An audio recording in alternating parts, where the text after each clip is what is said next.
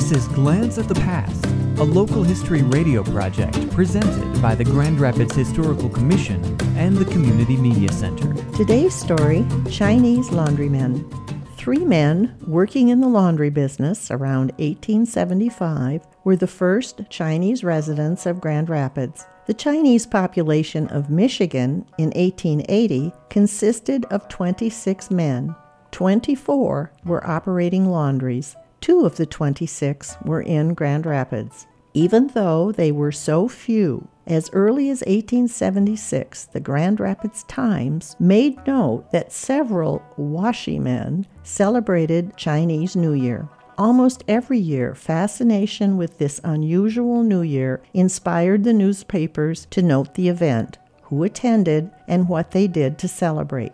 This tiny community of Chinese men lived in almost complete isolation from their neighbors, except when conducting business.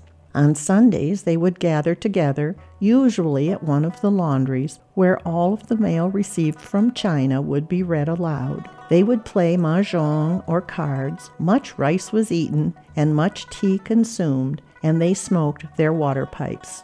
The laundry business was the most common trade of the Chinese. First, it could be started with literally no capital, and second, it didn't take work away from Americans. Even so, in 1899, the local Carvers Union passed a resolution urging all union members to discontinue their patronage of the Chinese laundrymen.